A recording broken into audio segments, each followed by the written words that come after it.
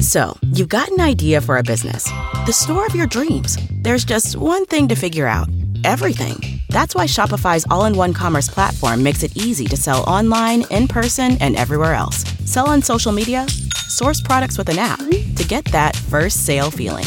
It's the only solution that gives you everything you need to sell everywhere you want. So when you're ready to bring your idea to life, power it up with Shopify. Sign up for a $1 per month trial period at shopify.com/listen.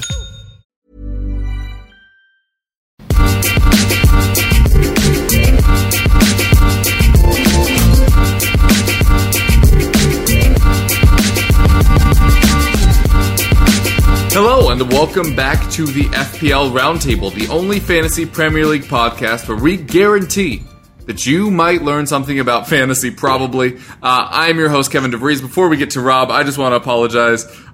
2 weeks ago, I had a chance to go up to Ohio for the end of the World Series, which I took. We tried to record that Thursday. It didn't work. The file didn't save, which was awful. Then obviously the last week was the international break. But we're very glad to be back and apologize for the patchy service in the likes of AT&T or T-Mobile. Basically, whatever cell phone provider you have, you understand patchy service. And hopefully we will be back to the regular swing of things now. With that apology out of the way, now, Rob, you are my co-host, my companion, my partner in crime. What's been happening with you, man? It's been a long few weeks. Nothing, man. I've been sitting here with, earbuds in my head, waiting for you for 2 weeks to do this podcast the right way. You've just been sitting at your computer. I've been literally sitting here, like, on hold, like, waiting, like the guy in the taxi, for if anybody's ever seen the beginning of the, the movie Airplane, where he pulls over at the airport and he says, "I'll be right back," But, yeah, no, I'm excited, man. This international break stuff is for the birds. And we're finally done with it. Well, we're on the stretch run to New Year's. Let's put it that way. Multiple game weeks coming up with the midweek games and Boxing Day and all the hoop and holler of FPL action. I'm excited, man. I'm just excited for actual fantasy action to get back in play. I know there's other formats that everybody plays. The DraftKings with the the World Cup qualifying. They do have competitions there But, it's not the same because it's not a weekly 38-week basis where people come in, they set their lives to hearing me and you talk about, the FPL goodies that players like Joe Allen and Eden Hazard give the world. And we exclusively drop dimes and acknowledge people's acknowledgments. So I'm acknowledging that acknowledgement. Acknowledged.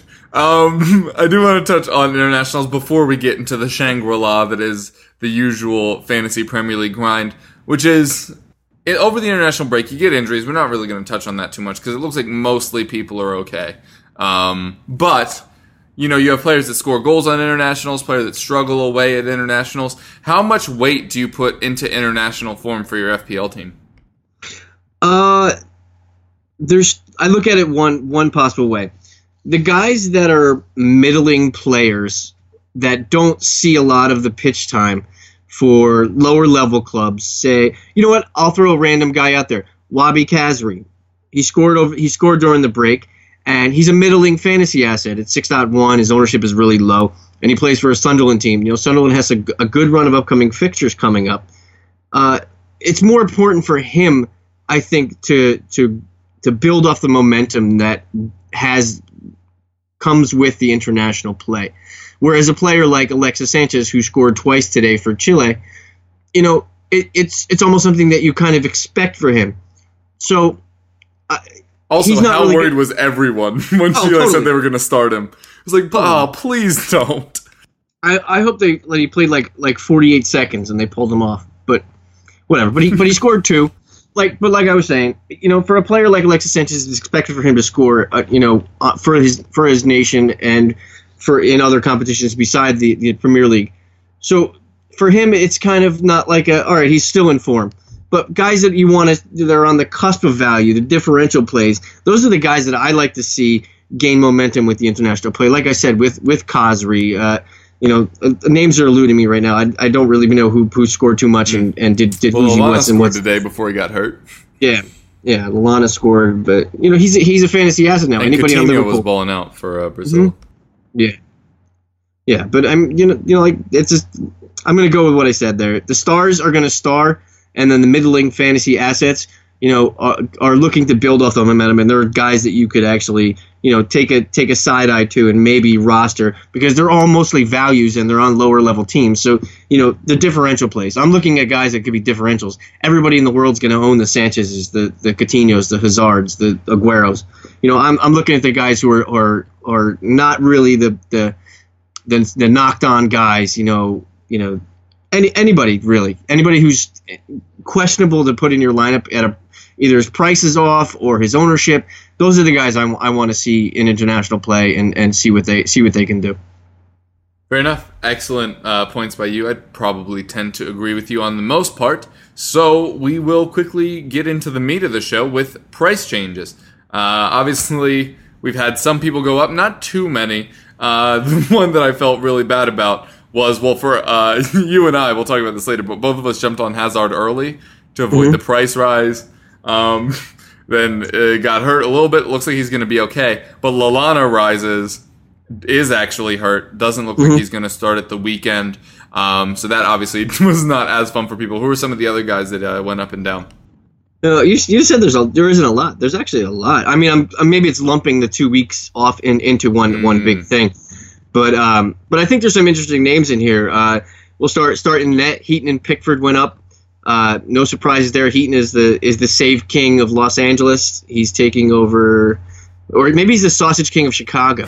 Maybe that's what he is instead of the save king of Wasn't great today for England, but obviously is hilariously beating everyone in the saves category. Yeah, absolutely. He's the guy that everybody's joining in on, and Pickford is the cheap end option that has value because of Sunderland's upcoming fixtures. On defense, Simone Francis, Charlie Daniels, Bournemouth has got an interesting run coming in them. It's not fantastic and it's not awesome, but if they're Bournemouth and they could surprise, and they are a little bit of a differential play because they're not bigger names, so they can give you some value back to their added prices now. Cesar Azpilicueta, Marcos Alonso, George Friend, Ben Gibson all went up as well on defense. Interesting that people are buying into the Middlesbrough defense, Kev. There's next 5 upcoming fixtures: Chelsea, Leicester, Hull, Southampton, Liverpool. Are you looking at anybody at Middlesbrough, namely George Friend or Ben Gibson, to buy in looking at those 5 games? No, the fixtures are too hard, but they have quietly snuck up pretty well defensively. So I think they're 6th on the season, and what is that, 4th over the last 5. So the Middlesbrough defense has been good, but that run of fixtures is probably too daunting for my taste. I haven't owned a Middlesbrough defender all season, and certainly now would not be the time to recommend buying in. Yeah, I think it's people trying to look outside the box and looking at their past 3 games. They have 2 clean sheets in their last 3. George Friend has 2 cleans and a goal in his last 3, so I think that's why he's getting a lot of more of attention than most. And Ben Gibson has been basically he's a solid defender in most formats. Just in the FPL format, I think he's basically a clean sheet driven defender. Moving on to the midfielders that has gone up. Eden Hazard has gone up twice since the last play. His price is now over $10.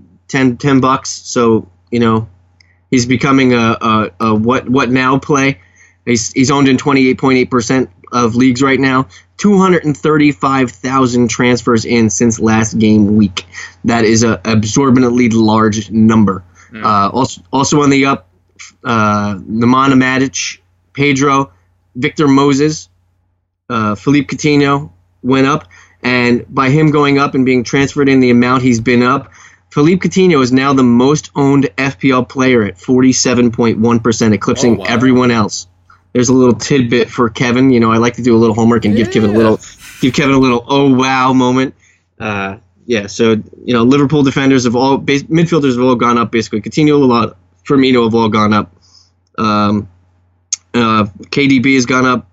Gundogan has gone up. Joe Allen, and then on the forwards, Sam Vokes, Diego Costa, and Charlie Austin has gone up. Diego Costa is now up to 41% ownership. He is only 4.8% below what Sergio Aguero is currently. I also found it interesting on the player ups. If Kev, were you paying attention to how many players I listed from one specific team that wears blue jerseys? No. 7 Chelsea players have gone up in the last week. That's honestly not that surprising. They've been so good. Mm-hmm. I mean... Oh, I have a question for you about a Chelsea player. Sorry, not to interrupt. Willian, what the hell? I think he's going to get some run in here. I don't know if he's going to be a knocked-on every-game starter. I think... That's just crazy. It's like 3 out of the last 4 years, Chelsea's best player going into the next season has fallen out of the team. Yeah, well, look at what they've done with the format and the coaches. They've also changed. So I think Conte, the coach, not the French midfielder, has found a system that works with Pedro and Victor Moses, and it's working. Victor Moses on the wide defensive side is working there, and it's helping the build up, because I think Victor Moses brings a little bit of a speed, toughness factor to the wide side, and I think Willian is basically, with the death of his his grandmother or grandfather or somebody in Willian's immediate family just was deceased. He lost a spot, and it's a tough pill to swallow if you're a Willian fan or a supporter and you owned him in FPL. It's going to take a little bit to get back in there. It may take an off game for somebody, maybe an injury, maybe somebody gets caught up with the yellow cards right now. I just don't see him breaking the line when Chelsea's is on the streak that they're on right now. So it's a shame, because Willian's a brilliant player, and I just he could actually be a helpful player in the form that Chelsea's playing now. I just don't know who you would subtract out of there. It'd probably be at the expense of Pedro, and then that would force everybody to move around. But I don't think Conte, the coach, not the French midfielder. I'm going to say that every single time now because it's hilarious in my head. I don't think he's going to change anything. It's the if it ain't broke, don't fix it old mentality right now. Yeah, makes sense. Yeah. So that deals with the price ups. Anybody surprising there? There never really is a surprise. I mean, it all pretty much made sense. We'll talk more about Chelsea players in a little bit, but I mean, enough people transferring in Victor Moses in this past week to have him go up in price is pretty astonishing. Marcos Alonso are pretty much knocked on defenders right now, and it's funny if you look at the transfers in this week, 4 of the top 10 or four of the top 12 are Chelsea defenders. Defenders are Chelsea defenders. They throw in Cahill and they add in Luis. And it's funny. I wrote an interesting article. I'm going to ask you this, Kev, because I'm a Chelsea fan, and I've been a big supporter of this. Kurt Zouma is actually fit and has played in a club match. It's going to be interesting how often he plays. I know you brought up Willian before. Zouma is basically the cheapest entry level point into a Chelsea defense, and I wrote in my article on Razzball.com that I think that people looking to get an entry level price for a Chelsea defender could probably look for him and gain value. What do you think about Kurt Zouma actually breaking in some time here, maybe stealing some time from Gary Cahill? He should. Gary Cahill has not been up to snuff, despite the fact that Chelsea have been so good defensively. I think Cahill actually has the most errors leading to goals this season. Not with loads. We're pretty early in the season. It's just 2. But he obviously hasn't really been up to snuff. He keeps starting for the England team. Not really sure why that's the case. If Zouma is actually fit, I think he steps into the back 3 pretty immediately. Yeah, I don't know if he's going to do it immediately, but yeah, you're right about Cahill. Cahill, it seems like the weak block there. And, Zuma's athleticism definitely trumps what Cahill brings in possible leadership, field generalship. So that was my question about the Kurt Zouma returning. So we'll get into let's get into price downs. Why not? We'll go into price downs. Hey, I'm over here now. So on the price downs, these guys are going down for a reason, because, like always, they either suck or people are finding a better option. In the net, Simone Mignolet, he's not even playing anymore, so I don't know why people still roster him. On defense, Nacho Monreal, he's not doing it, and Arsenal's going to look a little. That's an interesting one, Kev. How Arsenal usually is pretty stout defensively, as a unit. Now that Bellerin's out a few weeks, you think that they are more vulnerable to defensive, frailty. Yeah, for exactly. sure, because they have cover at left back with Gibbs. They don't really have cover at right back worth writing home about. I don't even know. Wait, is Jenkinson still there? I don't know. The only Jenkinson I know is the one at the Jersey Shore. Anyway, if Jenkinson is still there, which I would assume he is, then So I'd assume he's going to play it right back. That is obviously a step down. Mustafi and I almost just said Monreal for some reason. Koscielny. Thank you. Wow, can't believe I blanked on that. They've obviously been a very good pairing this season. But yeah, I'm a little less confident, although they're going up against Manchester United, who have really, really not been very good lately. They currently have the 18th best attack over the last 5 matches. So clearly not on form. Zlatan misses this one. I have seen some people saying that maybe they'll perform better without him. Maybe the mobility of a Rashford or a Martial up front may help unlock some things. It's possible. I'd still probably, if you ask me which unit I'd lean, I'd still probably lean the Arsenal defense.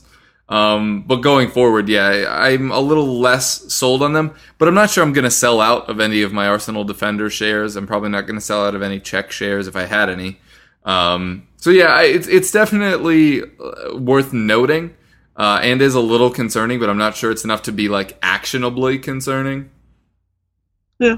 That's a good way to look at it. I mean, I don't think I'd buy into anybody on Arsenal's defense because I think the price point pushes people away. Yeah, I'd rather I'd rather go five across at moderate to medium value than having one at 6.4 or whatever Koscielny is now, and piecing it together with the players that possibly don't even play.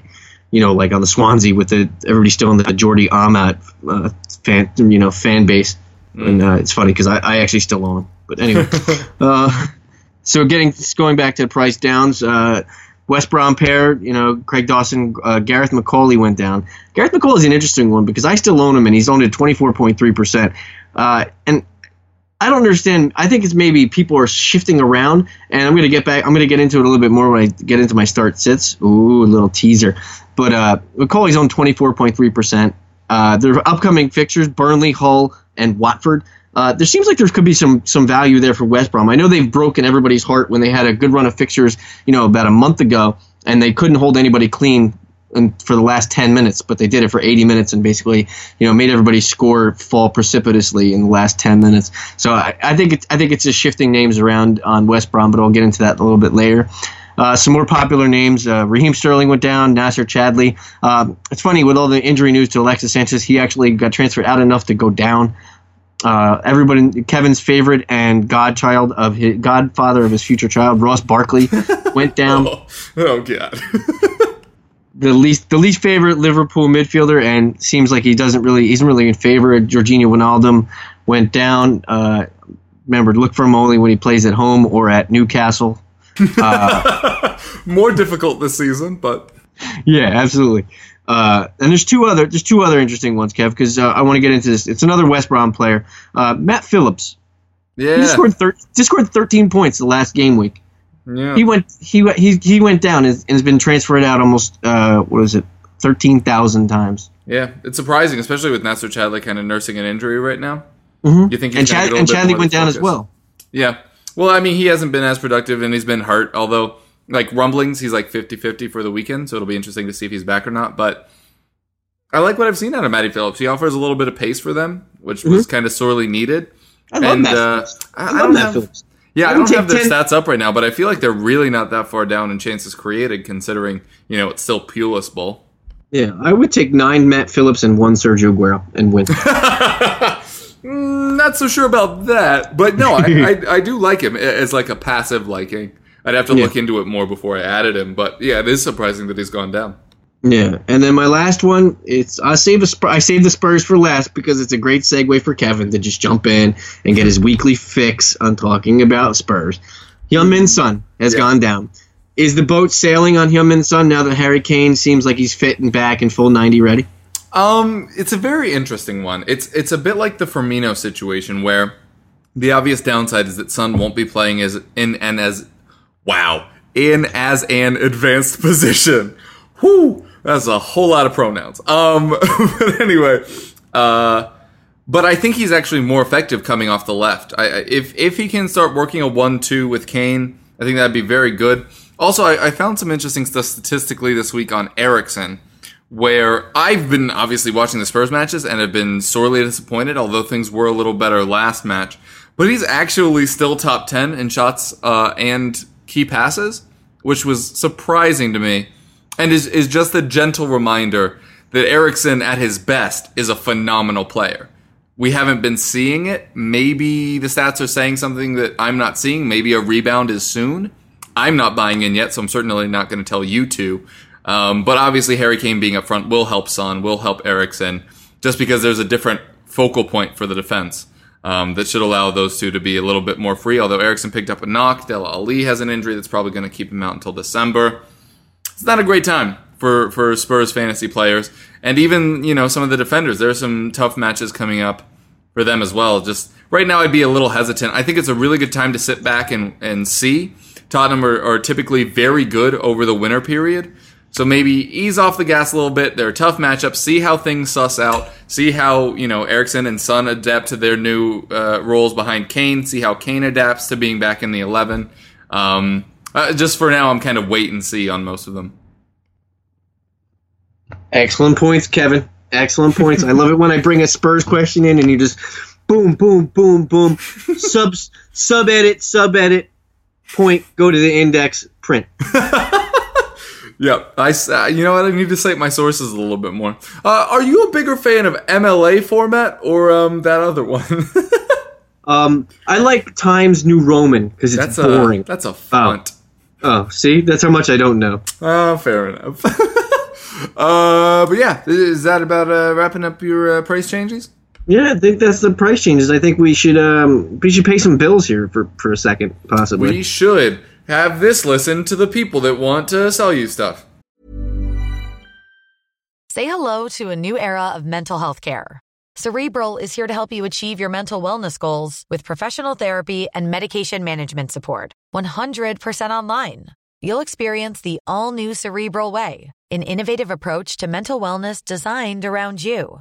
You'll get a personalized treatment plan from a therapist, prescriber, or both in a safe and judgment-free space.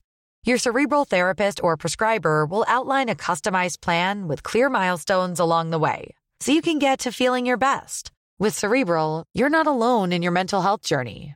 We're here to empower you to live a fulfilling life. So take that first step towards a brighter future and sign up today at Cerebral.com/podcast and use code ACAST to get 15% off your first month. Offer only valid on monthly plans. Other exclusions may apply. Offer ends July 31st, 2024. See site for details. Oh, and we're back, and oh, what a great product and or service that just was. Definitely buy or sign up for a subscription service for that thing that just was. Yeah, let's do that. Let's buy subscriptions like they're selling magazines coming door to door. I don't know. It could be like a Blue Apron situation. I don't know what it was. I haven't had to do a live read lately, so like if somebody came to your door right now with a magazine subscription and you couldn't buy one that was sports based, what would the magazine be? Go. You know what? For nostalgia factor, maybe Reader's Digest. I used to love that as a kid. Like the humor uniform section was always funny. You have thought-provoking articles, touching on politics. I'm sure that would be relevant right now. So, I'd probably lean Reader's Digest. I know it's not a sexy pick, but, I liked it as a kid. I bet there's still quality stuff in there. And I feel like it would be good for people to get a little bit more information from outside their usual circle. Because I feel like that happened to a lot of people the last week or so in the U.S. Is everybody listened to their own bubble and then assumed things would go certain ways, and then they didn't, and everyone's like, huh? But Reader's Digest, what about you, man? What magazine you diving into? Oh, without hesitation, it would be Highlights. Oh, hell yes, it would. Yo, can you spot the differences? Yeah, spot the differences. You got to find all the objects in like the little doodle tree, and like it's like a scene. You got to find like the violin and like the singing pig, and I used to love that stuff. You know what sucks? Sometimes when you go to doctor's offices and they have those there, I hate when they're all done. Yeah, like, right? I'm like so disappointed. I'm like, man, somebody already found, the toothbrush and, the cow jumping over the moon in this picture of, a wishing well with grandma and grandpa walking down the hill. It sucks. I hate it. I just had a weird flashback. I think it's Parks and Rec, where it's like, look, I spotted all the differences. And they're like, yeah, those are just two different pictures. But yeah, man, highlights. Man, that's a heck of a throwback. Highlights. Good times, man. Who doesn't love a good highlights? They're fun. They're like kid stories are actually funny. I mean, I know I don't read at the levels that they're written in yet, but like they read pretty well and they're pretty funny. Yeah, I get all my jokes from them. We should do an episode where we both get the same edition of a magazine and just keep referencing it and see if anybody notices. It'll be like the Ovaltine code, where only a select few will know what the hell we're talking about. And then the secret is listen to more of our podcast. Oh, man. All right, that's a weird reference, but cool. Well, let's head into starts and sits, why don't we? Yes, the vegetables of the program. If the price up, price downs are the protein. I don't know. Maybe it's the dessert. I don't know, but maybe it's the starch. It's the starch. It's the starch for sure. Hope you guys aren't on a paleo diet. I will start with my forward starts, and I waffle on him so much. He just is what he is. So it's basically a matchup play, but Jermaine Defoe, 7.3, 14.7% owned. He's in form, 2 goals and an assist in his last 2 matches. Sunderland, not a great attack. Don't think they score more than 1, but if they score 1, he's going to be the one that does it, and he's up against Hull and their perennially league worst defense. So obviously he's a guy worth keeping an eye on. Aguero, I think, is a must-captain this week against Palace, who have been reeling defensively, and Lukaku has a very good matchup against Swansea. I don't buy in on Deeney, even though they are going up against Leicester, who have the league's worst away defense. In midfield, kind of trying to lean back away from that chalk a little bit, Yannick Bolasie, 6.1, 6.4% owned. He's top 5 in both successful crosses and take-ons. So not only is he getting in dangerous positions, but he's also doing something with the ball, which was one of the bigger complaints at Crystal Palace, was that there wasn't enough end product. He's currently on 4 assists, and with Romelu Lukaku up front, I think the likelihood of those passes and crosses ending up as goals is much higher than it was last season with Connor Wickhaldinho Wickham. But I like what I've seen out of him thus far. He's the only Everton winger you can really trust right now as well, because there's been some rotation, there's been some injuries. It's a situation you want to avoid, but it seems like Bolasie's nailed on. And this week they're facing Swansea, whose biggest weakness out of many is their defense, and I think Bolasie is going to run rings around their wing backs. Taylor and Naughton obviously not so up to snuff. Taylor maybe getting up there in years, Naughton getting up there and not being so good of a footballer. But anyway, I think Bolasie is starting to become an interesting selection, and obviously is a bit of a differential with a very good matchup. For defense, I said I was going to come back to Chelsea players, and I'm going to eat a little bit of humble pie on Chelsea. The only reason it's a little is that I was big on them in the preseason as soon as Conte was appointed, because he's a phenomenal defensive manager. Probably the best in the world. Him and Simeone are right there, 1 and 2. But obviously they've turned things around. The change of formation has helped them considerably. They have 5 straight clean sheets, which is always something that's very nice. And they only have 2 top 10 attacks on the schedule before 2017. So it's probably better to buy in on them sooner rather than later. We mentioned Zuma already. You mentioned Alonso a little bit. Is there a particular Chelsea defender that you have your eye on? No, I'd probably look at whoever's least owned, so it's probably not Azpilicueta, and it's not probably Marcos Alonso right now. Unfortunately, like we just talked about with Cahill, he'd probably be 3rd in the pecking order. And then you could probably take a shot with Luis, who does give you a little bit of advancement and does take some set pieces. Yeah, it does take some set pieces. But I'd wait a week if you don't already own a Chelsea defender. Wait until you decide to see what Zuma does, because I think when he comes in, he's going to be the guy. If he can cement himself over Cahill or over somebody else, if they get an injury, Zuma would be the guy I'd look at. Unfortunately, you can't do it now. Yeah, I see what you're saying, but Middlesbrough have the 17th ranked attack in the Premier League. Like, this has all the signs of a clean sheet on it. I understand that you might want to wait to save a couple of shekels, but, I mean, this is a really good matchup for them. Yeah, no, I agree. I completely agree. But like I said, if you're investing in a Chelsea defender, you got to invest at least 6.0. So I mean that's a tough transfer to make in. So you're basically you know what the perfect scenario is. You just lost Hector Bellerin and you're bringing in a Chelsea defender. That's basically exactly what you're doing. And that would probably be the most emotionally satisfying, as opposed to other people stepping up, stepping down to a very consistent defender would probably be quite fun. The other defenses worth noting. I think Tottenham do have a good week, but I'm not buying in. I already mentioned the tough fixtures coming up. And the defense that everybody loves to hate, West Brom, who always ruin everything. Surely they can't mess this one up, right? Surely. I mean, they're inevitably going to, but Burnley have just one away goal all season. So in theory, it's a good matchup for West Brom, but, they kind of tend to punish people who trust in them, including Sir Tony Pulis. That is it for my start. So you got, Rob? I'll start in defense. I mentioned it before with the people changing names with the baggy defenders. I'm going to go Chris Brunt. He's getting a lot of internet love right now, and I kind of like it. Look what he does with set pieces. He takes a lot of crosses. He does take some corners as well. I believe since 2009, I read he's got 22 goals in his Premier League career. I'm look at the baggy schedule upcoming: Burnley, Hull, Watford. Burnley is surprisingly doing pretty well right now, and you probably don't want to bank on them not really falling on basically falling on their face. But Chris Brunt's a guy I would keep an eye on. Look at his price; it's very cheap. Look at the ownership; it's even cheaper. Those are two things that automatically check me for a defender. The third being the upcoming fixtures, and basically, he probably gets 3/4 of a check there because after those 3 fixtures, it gets a little wonky. But you're playing for the here and now, and Burnley and Hull are enough for me to take a chance on another West Brom defender, unfortunately, because people have not been burned enough by them this year. Through the midfield, I called this last game week, and I texted you, and I probably maybe about 15 minutes before game kickoff, and I know I'm contradicting myself with the defender and midfielder here, but I really don't care, and Kevin kind of knows who I'm going to pull out here. I'm pulling out Johan Berg Gudmundsson.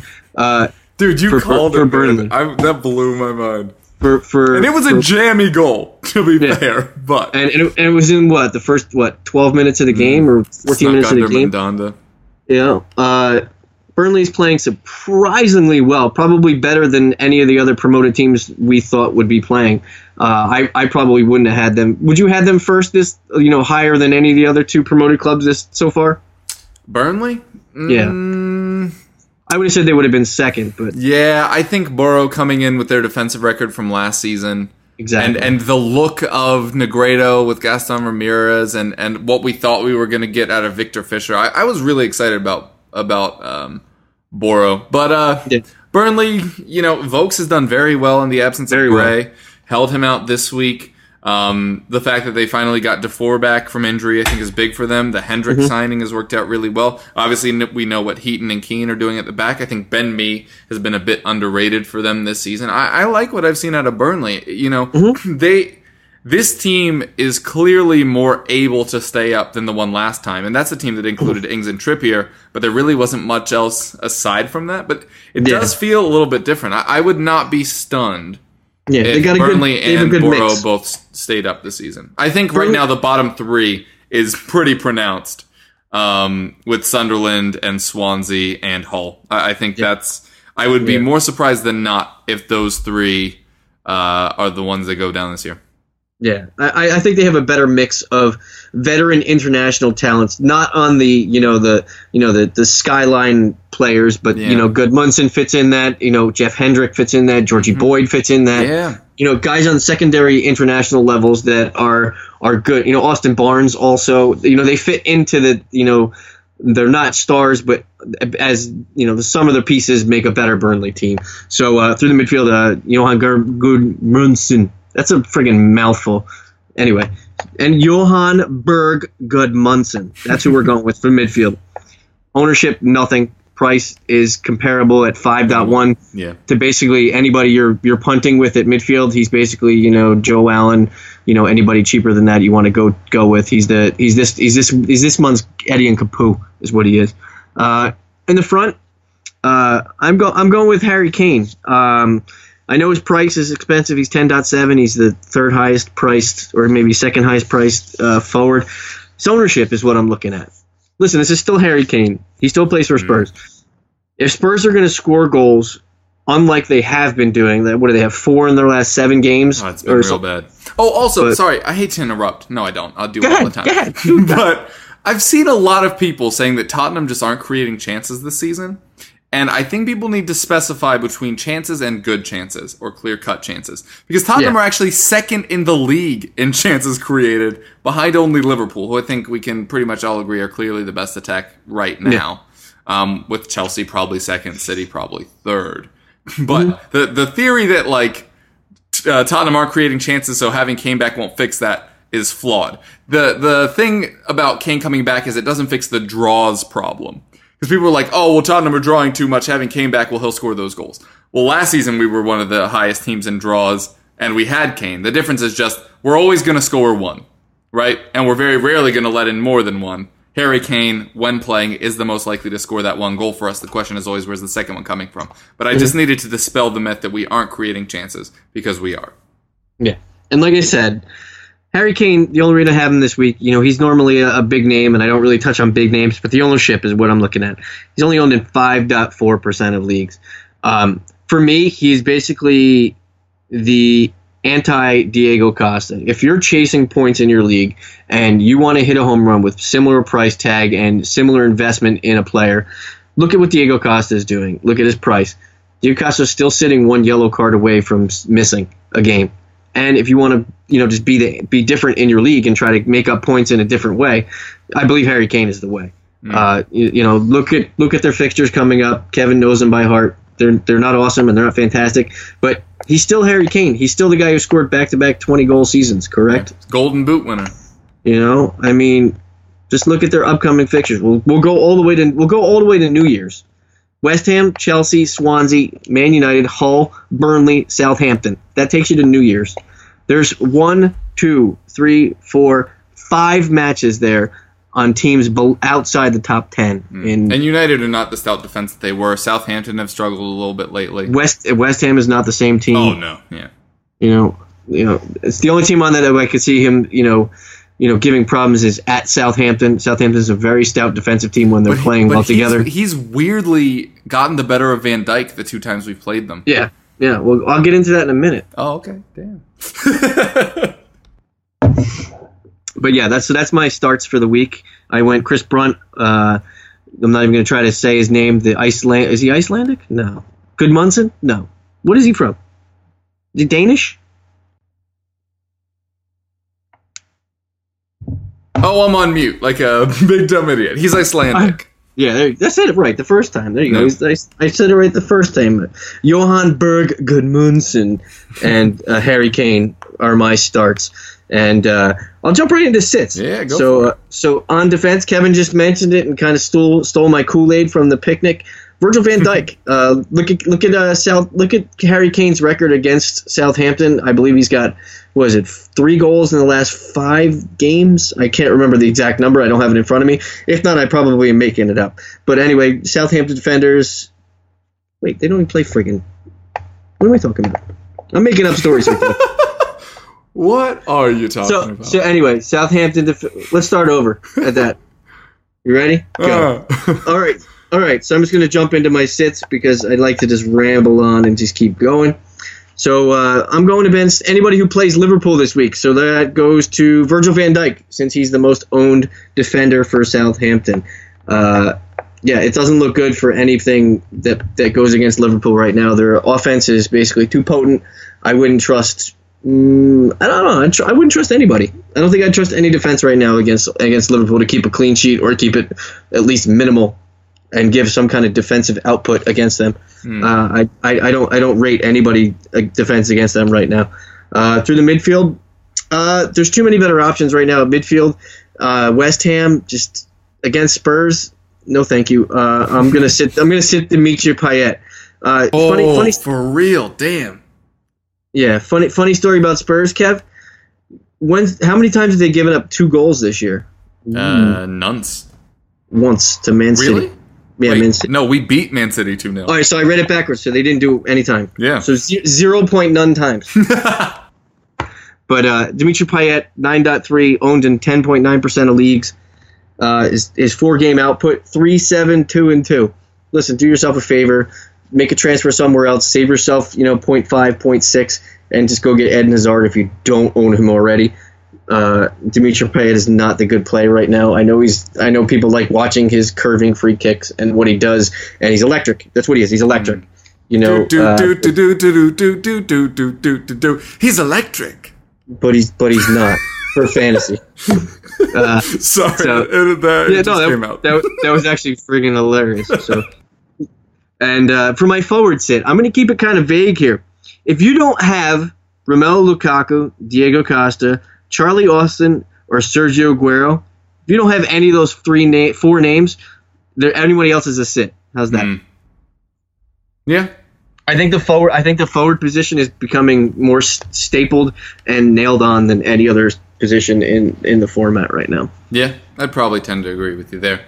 I am not as harsh on Payet. Leads the league in both key passes and crosses, so he's still doing his job. Although I fully understand the concern. I dropped him myself for Hazard. The question is who's going to put him in, and that answer has not been Simone Zaza thus far. Do you know when Andy Carroll comes back? I literally just remember that he's a person. I don't know. I heard a funny joke about him though, and it involves something about a bun in the oven. I don't know. I don't remember the joke, but no, well, nothing popped up too easily, so I don't know. But yeah, I can understand the hesitancy for sure. The forward, I've been saying it for weeks.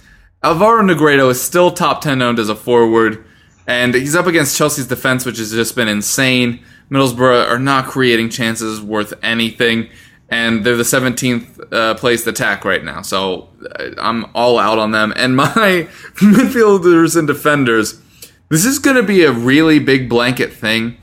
But I'm a little bit done with Bournemouth right now.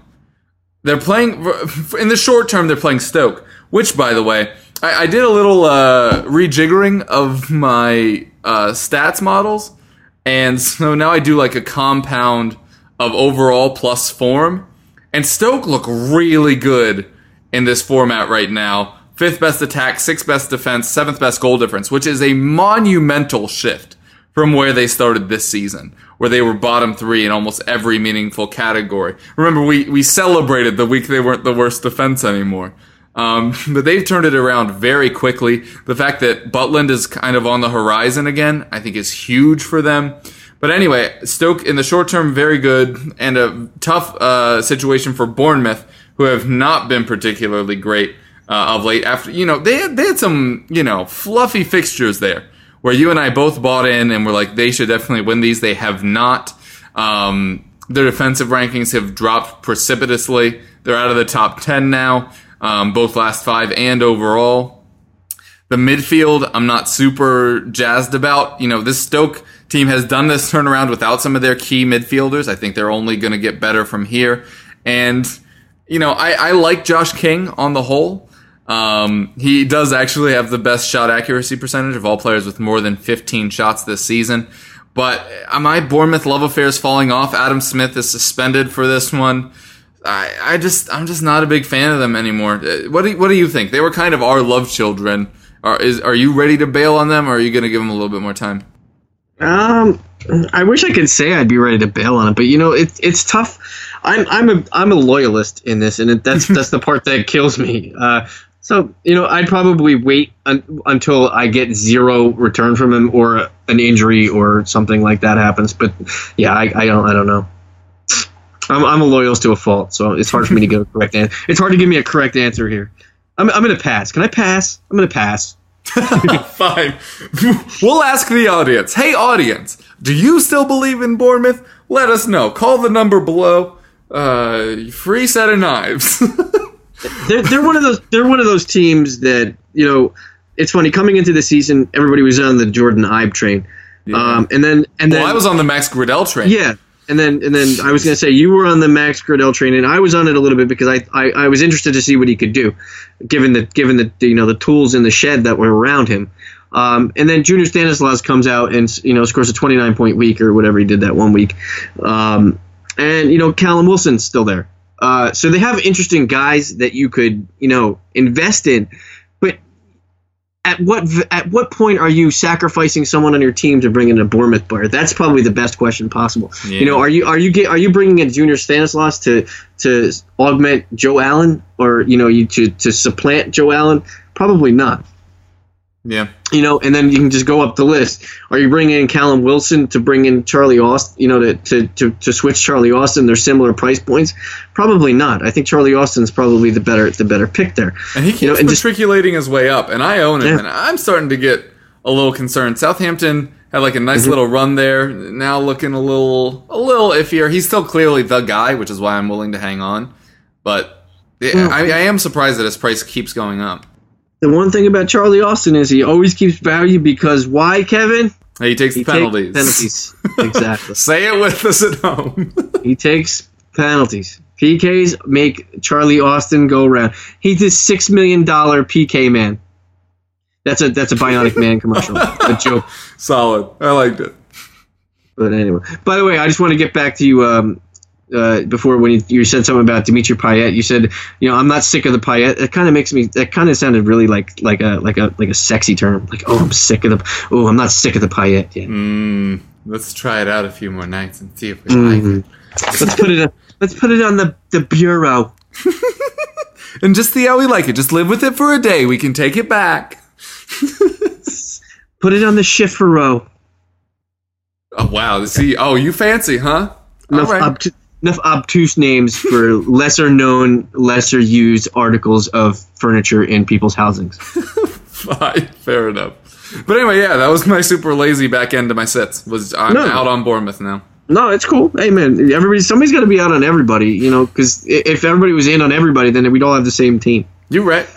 Yeah, and you mentioned that the forwards are starting to be more clear, but there really has not been a template this season. We thought there was going to be one. It started to be one. Yeah. Like in week 4, 5, 6. Like when people started using their wild card, yeah. It started to be, Sanchez, Liverpool midfielder, Hazard, and or KDB, but it wasn't even then the template wasn't exactly firm. It was just basically there's probably maybe 4 spots of the template that were fixed. It was Aguero, Sanchez, Kevin De Bruyne, a Liverpool midfielder, and insert your Hazard or Payet. That was probably the template. But now we've completely moved on, and now the template is basically as many Liverpool players as you possibly can retain through the midfield, and then scattered. Did you see all those teams the last match week where they had like Coutinho, Firmino, and Mane or Lallana? Yeah. It was like Jesus. Yeah, I mean, we'll look at it this way: you're not really investing in anybody else for Liverpool. I mean, you're not investing in I don't think you're investing in Karras.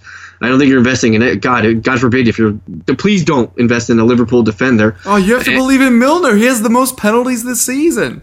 And you're not investing in the walking pneumonia and the booga wooga Daniel Sturridge up front. There's nobody else you're investing there. So I mean, it makes sense to have 3 players on the highest scoring team to facilitate your midfield. I mean, I'm not a fan of it because I think they steal and rob from each other. But they've proven that they really kind of don't, because they kind of basically, one gets a goal, the other gets the assist, and then another gets a goal, and another guy gets the assist. It's kind of like it's like a FPL pyramid scheme. Is what it is with that is Liverpool. Great. Liverpool are the fantasy Mary Kay. They're the fantasy Agway. Nice. What are some other ones? Whatever. Google pyramid schemes. It's those things. Isn't there like knives? One of them's knives. Yeah, some of them's like painting that like they target kids in college to do. There's tons of them, dude. There's absolutely there's tons of them. I mean, there's probably magazines. We talking about magazines again? Aren't some of those one of those nutrition companies? Oh yeah, Herbalife, yeah. Wait, don't they freaking sponsor LA Galaxy? I don't know if they do anymore. I don't watch MLS. Yeah. I'm a fan. I'm a soccer snob. I apologize. Anyway, what were we talking about? You were about to bust out your team and what moves you did. Right. Oh, that's not the noise my team should make right now. So I actually have an interesting call to make this week, and I'd be interested to get your take. Do you take Pickford, who is significantly the second best at saves, against Hull, who have been dreadful and have no Abel Hernandez, have no Will Keane, or Hugo Lloris against West Ham? I have Pickford in right now. I'm going to be honest. I would stick with Pickford. Yeah. Well, I have a similar thing with me. I mean, I like West Brom's matchup as well. But they always screw you. Yeah, I know. I'm still rostering Foster for some reason because I just haven't had a chance to change my goaltender. It's like an abusive relationship where you're like, well, they're not always abusive. Yeah, they're not mean when other people are around. Yeah. But yeah, they're not mean until the 80th minute when they concede for the first time. They are the bane of my 80th minute existence. I know. All right, anyway, go. Back to your team. Oh, right. So I'm in a bit of a pickle defensively. I made the early Hazard move, so I still have Holebas and Smith, who are both suspended, which is problematic. So currently my back three, Kingsley for Everton, Matty Lowton, who I am pretty big on for the next little run here. They're against West Brom, and then Seamus Coleman against Swansea, which I do actually like. I'm trying to decide if I need to make a -4 for that Kingsley thing, because I do think Everton could run riot to the point where that could start looking negative. But we'll see when it gets a little closer. Across the midfield, Firmino, Özil, Allen, and Hazard with Pereira on the bench. Haven't had time to actually get him out yet, but obviously long-term want to. Aguero and Austin lead the line with Benteke still floating around. I'm going to be honest. I'm going to give you a raw stat and ask you what you think about it. Benteke currently has a 41% shot accuracy, which is dreadful. Do you naturally look at that and think that it's going to come back to neutral, his career usually listing around the mid-50s? Or are you thinking that's a sign that something at Crystal Palace isn't clicking and you're concerned and want to ship him out? Can it be a little bit of column A and a little bit of column B? I don't think, because I think Crystal Palace is not running on 6 cylinders. I think they're running on like 5. I think they have the players there. I just don't think that they're playing well all at the same time. I own Benteke as well. He's kind of like my wild card at forward because I could just be a lemming and go with Lukaku or go with Costa and switch my team around or whatever. But I like having Benteke for a Crystal Palace team that's a little bit of a differential. He still is kind of a little bit differential. But yeah, I think it's a little bit of I think he'll regress to the mean, and I hope that the team plays better around him to help him recess to the add to the mean. So it's kind of like, yeah, he's doing well enough to be just okay, but if the team played better, he'd probably would just be that okay anyway. So yeah, so it's probably a little bit of both. Fair enough. I appreciate your input there. The bench, as I said, probably going to leave Lloris there, Pereira, just because I haven't transferred him out, Holebas and Smith. As far as my captain choice, I think Aguero's a must-captain this week against Palace, who have been woeful defensively. Who do you got, man? I already mentioned my goalies. I got Foster and Pickford in the net. My defense, I made 2 changes already. I took the -4 because I wanted to get Hazard in. It almost bit me in the ass, like Kevin said before, and many owners were sweating it. But I made 2 changes. I brought in Eric Peters for Stoke, and I brought in Hazard. I believe I sent out Payet and somebody else. I don't even remember. It was so long ago. But on defense, I have Macaulay, Peters, Williams, and Daniels. I'm still owning Jordi Amat, as I mentioned before, as my 4.0 dump. So I'm pretty okay defensively. West Brom has a decent enough match. Stoke has a decent enough match. Everton, I like their matchup against Swansea. And Bournemouth, Charlie Daniels is basically an all-around. He's my all-around, defender that can do all, fix my house, paint my porch. He's like my Danielson. Well, how do you get it? That's pretty funny. I didn't even think of that because his name is Daniels. Nice. So I'm all right in defense. I don't know who I'm going to start yet because I'm only probably going to start 3 because I got 5 pretty good midfielders going across the middle. I still own Alexis Sanchez, Joe Allen, Philippe Coutinho, Eden Hazard, and Ilkay Gundogan was the Ilkay Charlie Brown teacher is my other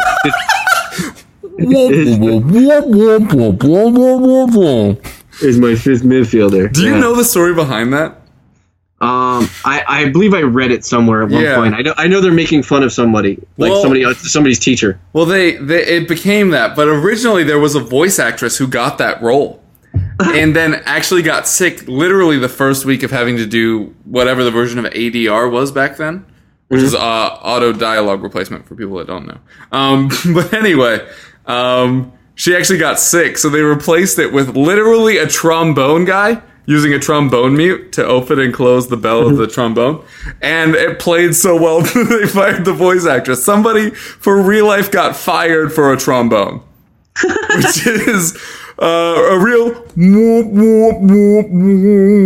situation. Wow, that's pretty god awful. Making fun. That's messed up, man. Yeah, true story though. Yeah, so well, I bet nobody expected to hear that on today's show. I like the history lesson we just got. The more you know. Yeah, exactly.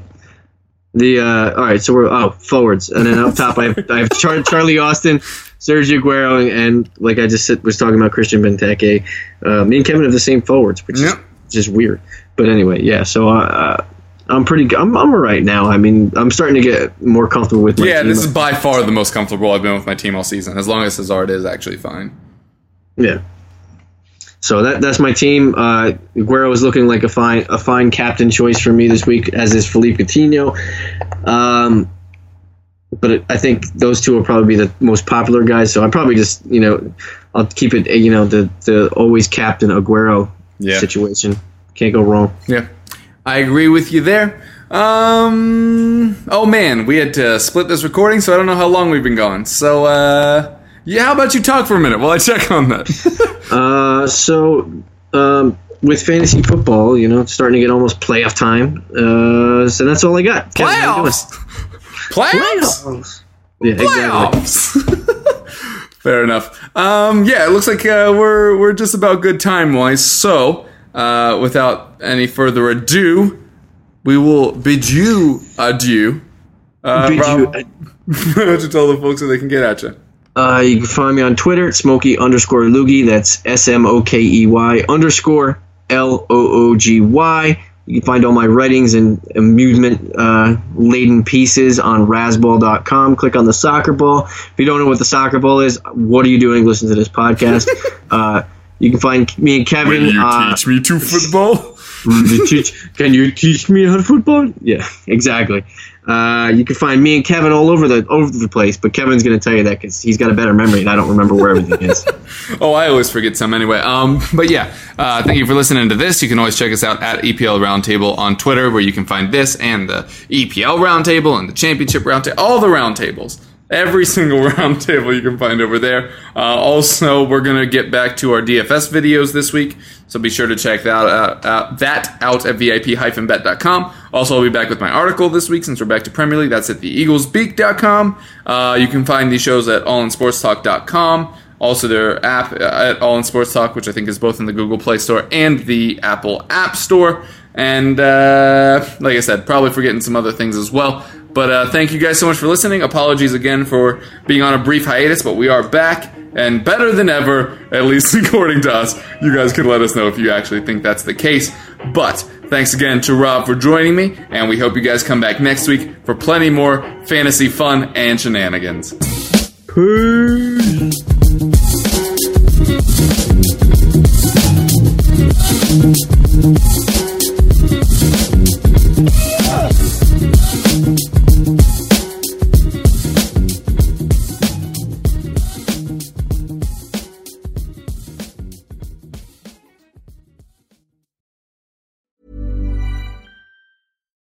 Botox Cosmetic, out of botulinum toxin A, FDA approved for over 20 years. So, talk to your specialist to see if Botox Cosmetic is right for you.